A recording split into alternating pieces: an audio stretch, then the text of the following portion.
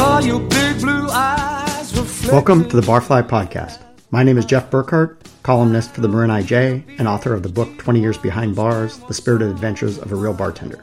Today my co-host is Kevin Blum, community manager for the online review site Yelp. Welcome, Kevin. I would go home with you, but I'm already married to the blue.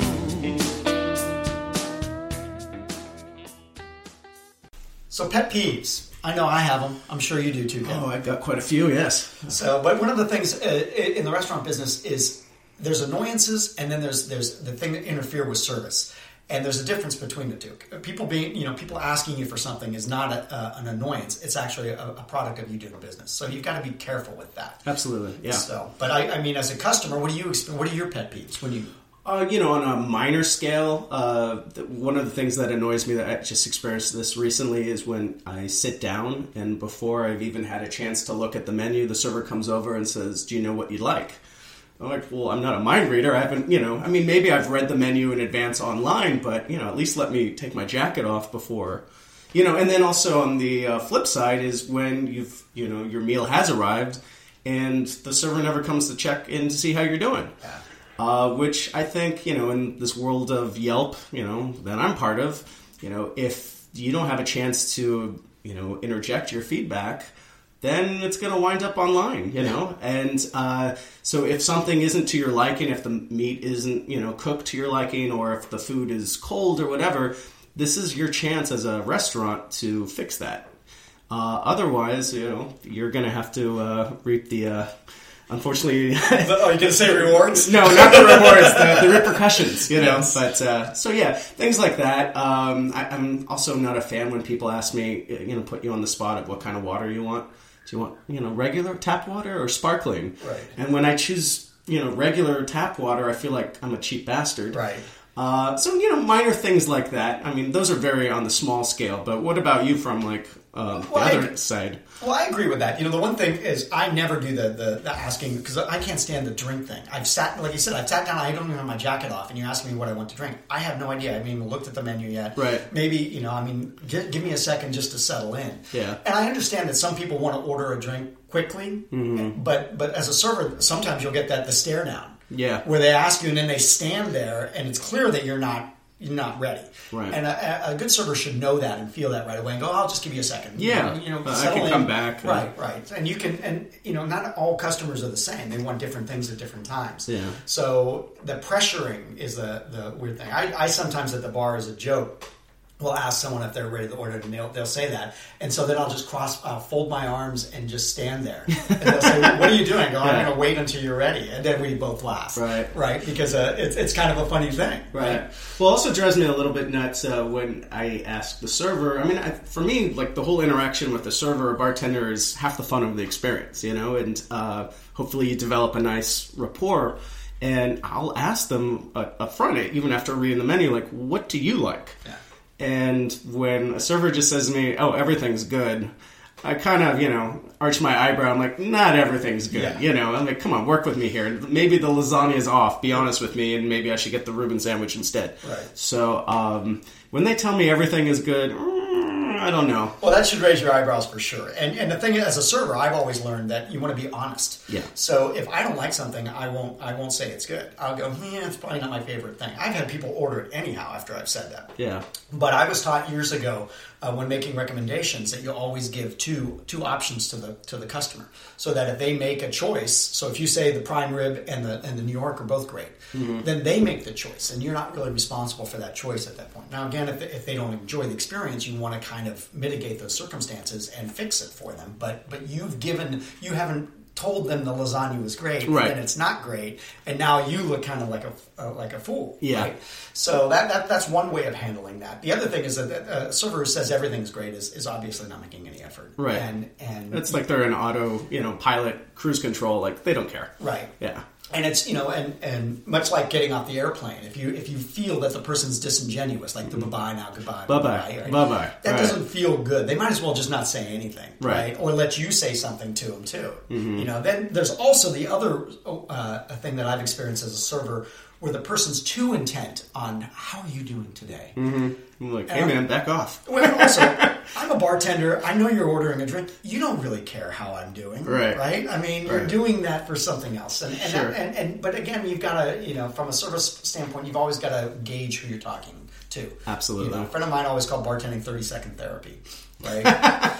Wow. And I like that because you have to ascertain where the person's coming from in the moment they're doing it. Sure. But back to pet peeves, one of the other things, I had an experience the other day where there was a busload of 32 people who were in their 50s to 60s singles group out on a hike, and they just all of a sudden showed up at a restaurant. Whoa. Okay. So that's 32 people in 5 minutes.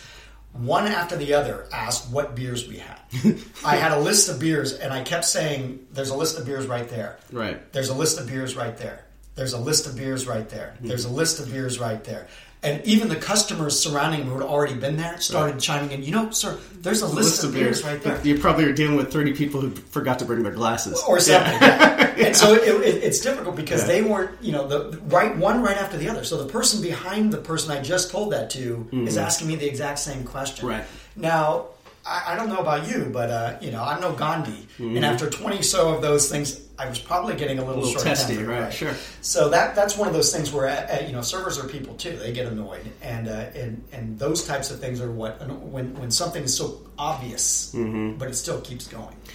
Yeah, no, absolutely. Another pet peeve of mine is, by the way, I was just laughing at the image of Gandhi in a restaurant. Vegetarian. Yeah, vegetarian restaurant. No, but the other pet peeve I have, which I'd love to get your input on, is when I go to a bar and... First of all, the term mixologist drives me crazy. It's right up there with the term foodie. It's like, all right, yeah, I eat food. Does that make me a foodie? You mix drinks. Okay, you're a bartender. I don't know why suddenly you got supersized into a mixologist. Right. So sometimes I get this a lot in the city where I'll order a cocktail, let's say like a Negroni or a Manhattan. Cocktails that really only have like about 3 ingredients to them. And it'll take... like 10 minutes, and I'm watching them do it like in slow motion, and and I'm thinking to myself, this is a drink that I could make in like about 20 seconds, maybe 30 seconds tops. Right.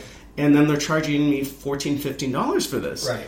I don't know. I mean, how do you feel about that? I mean, is that a trend that maybe I'm just being a little sensitive to, or... No, I think mixologist in and of itself is a grandiose term applied to a respectable job. You don't need to be a mixologist. That doesn't make you anything more than a bartender, right? And so that sort of thing is, I mean, it'd be like calling ourselves doctors all of a sudden, right? I mean, we're not.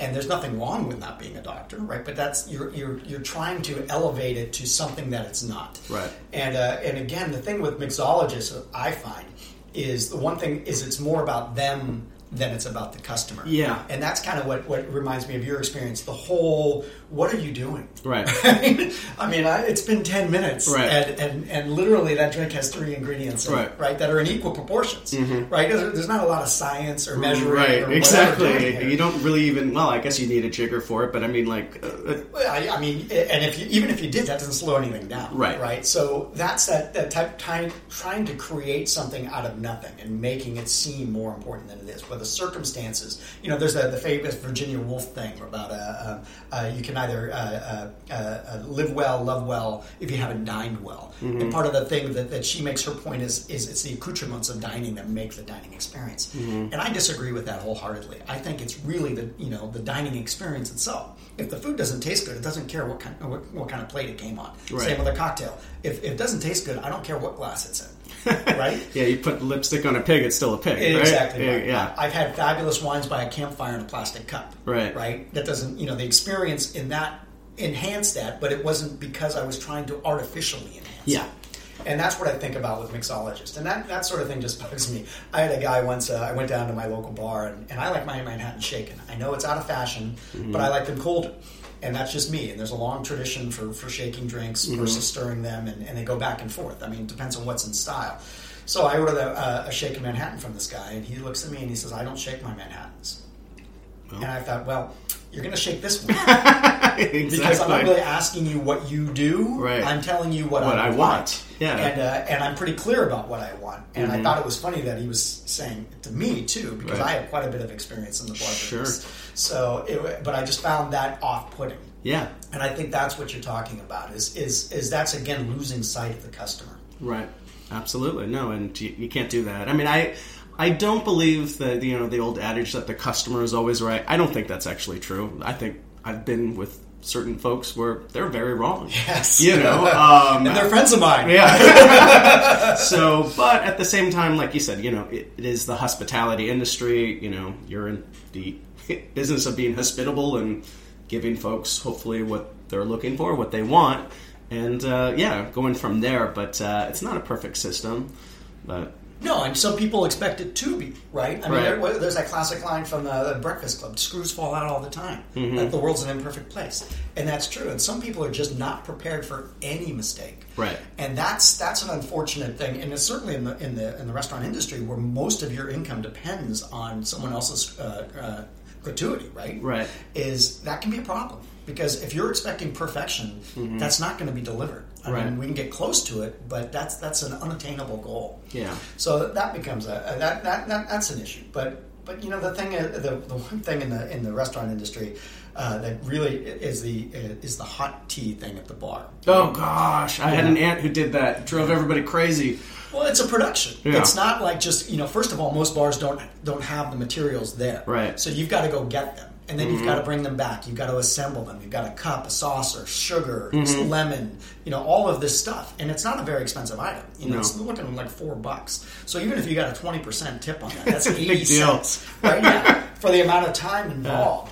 And so again, it's more of a courtesy than an actual capitalistic thing, right? We're not making money on that per se. But the one that goes one worse than that is hot water. Yeah. Right? So. Sure. Well, and then also there are some places that we talked about who are now charging for bread. Yes. Yes. And hot water. Hot water and bread, yeah. That sounds like a soup kitchen. But no, and then the one that kind of drives me, I mean, I guess I can sort of understand if it's like really like artisan crafted bread that was, made by some 80-year-old Italian guy, grandfather, whatever. Okay, maybe if there's a story to it, I'll pay a few bucks for bread. But I don't understand, like, I've been to a few Mexican restaurants where they're charging for chips and salsa. And to me, that's sort of a head-scratcher because chips and salsa is, like, the biggest loss leader there is in the Mexican, restaurant world. I mean, the more chips and salsa you eat, the more thirsty you get. Correct. And the more margaritas and cervezas you purchase. Right. So it's our advantage as a restaurant to have you eating those. And exactly the same thing with like peanuts, salty peanuts at the bar and all that. So there are certain things where I think like the restaurant can eat that up and they shouldn't charge you for the privilege of having their chips and salsa. Well, that goes back to the tap water thing. I mean, you had mentioned something about being people offering you the choice between tap water and sparkling. Yeah. But it makes people feel uncomfortable sometimes. It makes me feel cheap when I go with tap water. I feel like especially if I'm like on a date, like I'll have the tap water, and then I feel like my date's looking at me like, why didn't you go and spring a few bucks for the sparkling? Right. So I've been to. There's a restaurant I've gone to frequently that actually offers house sparkling water as a freebie, and I like that because that shows that they're actually looking out for you. Right. Now, of course, people take advantage of any of those things. Right. The bread thing, they have 5-6 things of bread and not order anything, and that becomes a problem. And in the restaurant industry, it is a business. Yeah. So you're trying to generate money, but that's back to your salsa point is that's to our advantage. Right. Right. So. To charge for that at another thing is, it's like charging for extra cream for your coffee. That's really crossing a line. Or like you were saying, if I was to purchase a car and then like, oh, by the way, we're going to charge you extra for the steering wheel. Right. You're like, well, I thought that came with the whole package. Okay. That's not an extra. That's kind of a necessity for me to get out of the parking lot. Exactly. So. But that sort of thing happens and that's unfortunate. But again, as a customer, it depends on your expectation level when you go in. I mean, as a server, you can tell the same joke to 4 different groups of people, and they'll react differently. The worst, of course, is you tell the joke and they all stare at you. right? So I get they that don't a think lot. it's funny. Right. So, and you might know the joke's funny because everyone else has laughed at it. But as a server, you have to adjust to that reality. Right. So if they want to talk, you have to let them talk. If they want you to talk, you have to do that too. I had an experience where I had a lady come in and say, "Oh, I hear you're a famous bartender." And I could argue with the veracity of that, but I said, "Oh, that's nice to hear." And then she stared at me, and I stared at her, and I looked at her, and finally I said, "Can I get you a drink?" Oh, come on, be famous. Right. Well, and I don't know what that is, Right. what she was expecting me to do, Right. right? Because that's really what we do there. It's just like that great the Progressive commercial running right now. What are we going to do? Insurance. That's kind of what we do That's here. kind of what we do, right? Yeah. So. But the annoyances in the business can be a problem. But it's better to have your server annoyed if you're in the restaurant business than to have your customers annoyed. Absolutely. Well, how do you feel about? Because I was asking some folks about this who are in the hospitality industry, especially behind the bar, and the one big pet peeve that they all cited was from when a customer tries to get their attention and does the snaps at them, Yes. like they're hailing a cab or something, Yes. or like whistling for that matter. What's the best way then from a customer to get the attention of a bartender? The best way is to raise your hand, kind of like you're hailing a cab sort of thing, not Okay. way above your head like a Right. salute, but just put your finger up. We're looking for customers. That's what we do. Right. So the worst two are snapping the fingers and whistling. Right. Right. The only time I've actually thrown someone out immediately at the place I work at is when he snapped his fingers and told me to sit and stay. Whoa. Yes. Whoa. And Wow. I said, get out of here. Yeah. Just get out right now. And he said, oh, I was just kidding. I go, I don't care. Yeah, Right? not funny. That's not funny at all. Yeah. And so customers can cross the line too, right? The other one is the barking out the order. I had a person who reads my column wrote me a letter just recently and said, is can I get a Manhattan rude?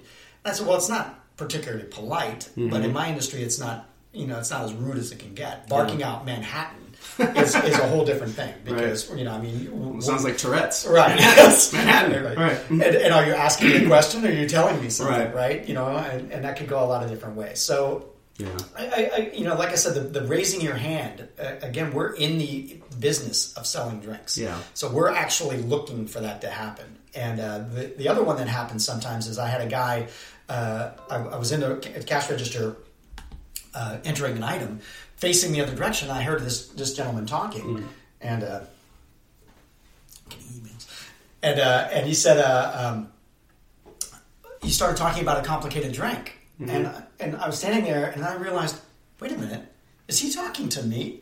And I turned around, and he was. Oh. And I thought, my back is turned to you. I'm clearly doing something else, and you're going off on this long, complicated order.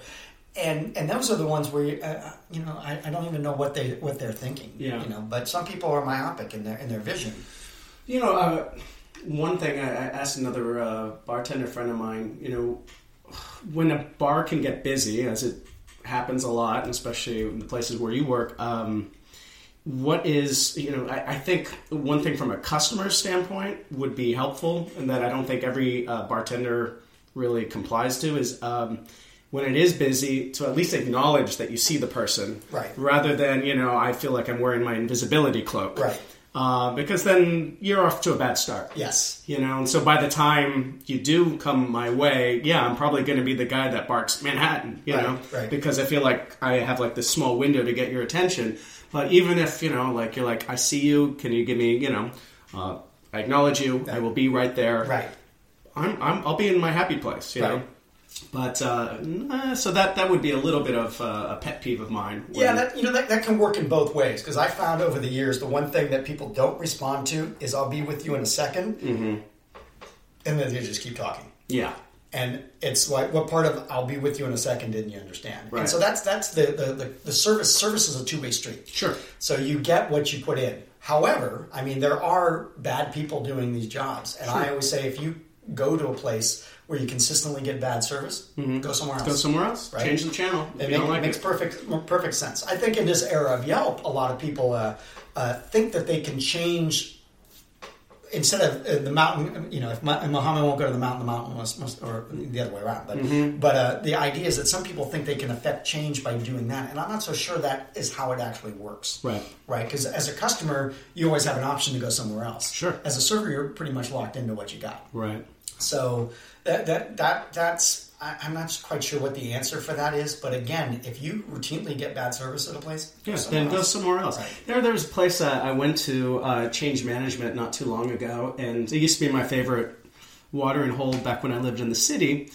And so, wanted to check out the new place, the new owners, and I was immediately turned off by it. And I'm usually pretty patient and tolerant and of whatnot. And the two people working behind the bar were just on their phones the whole entire time, like texting each other, God knows what, maybe, I don't know, playing some game or on Facebook. I have no idea. But just to get their attention, they weren't busy, you know. And finally, when I did get their attention, that they helped me out. Or sometimes I'll go to a restaurant or a bar, and you'll see the server just on the other side of the bar, just talking to a customer, not serving the customer, just talking, which is fine. Right. But when you have a whole rest of the bar that's waiting to be served, then you should be... And, they're aware of it, too. Right. And they're aware of, the power that they wield. Right. And so now, you're feeling kind of like hostage at the bar, whenever she's ready, I'll be served. So that's a little bit of a pet peeve. Well, there's a great old joke that I remember. What's the difference between God and a bartender? What? That God doesn't think he's a bartender.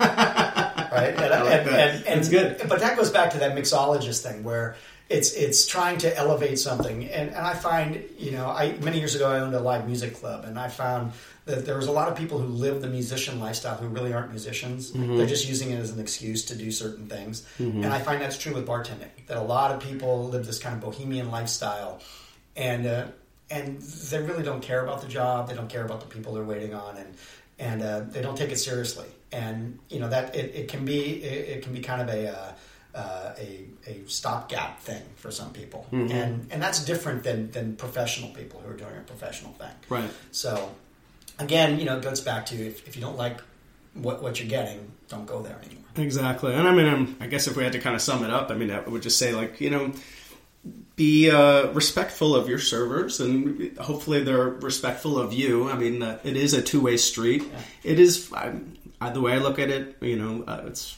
the rapport I have with the people I'm dealing with, whether it's a waiter or a bartender, that's part of the whole experience. And as long as you're upfront with them and they're upfront with you, and if they are busy and they let you know, or if there's something on the menu that they're not crazy about and they're upfront with you about that, then I appreciate that, And I'm actually a lot more forgiving of certain places that where the food isn't fantastic, but it's fine. But if the service is great, I will come back. I'll be loyal, as opposed to a place that has it's amazing cuisine, but the service is really snooty. I don't want to go there. Right. I want to go where everybody knows your name, and, right. Everybody's nice to you, and it's a whole pleasant experience, because at the end of the day, it's just food and drinks. Right. We're not saving lives. No. I hope not. Yeah. Please join us next time when Kevin and I discuss proactivity and food allergies from both the server side and the customer side. My name is Jeff Burkhart. Thanks for listening. I will go home with you.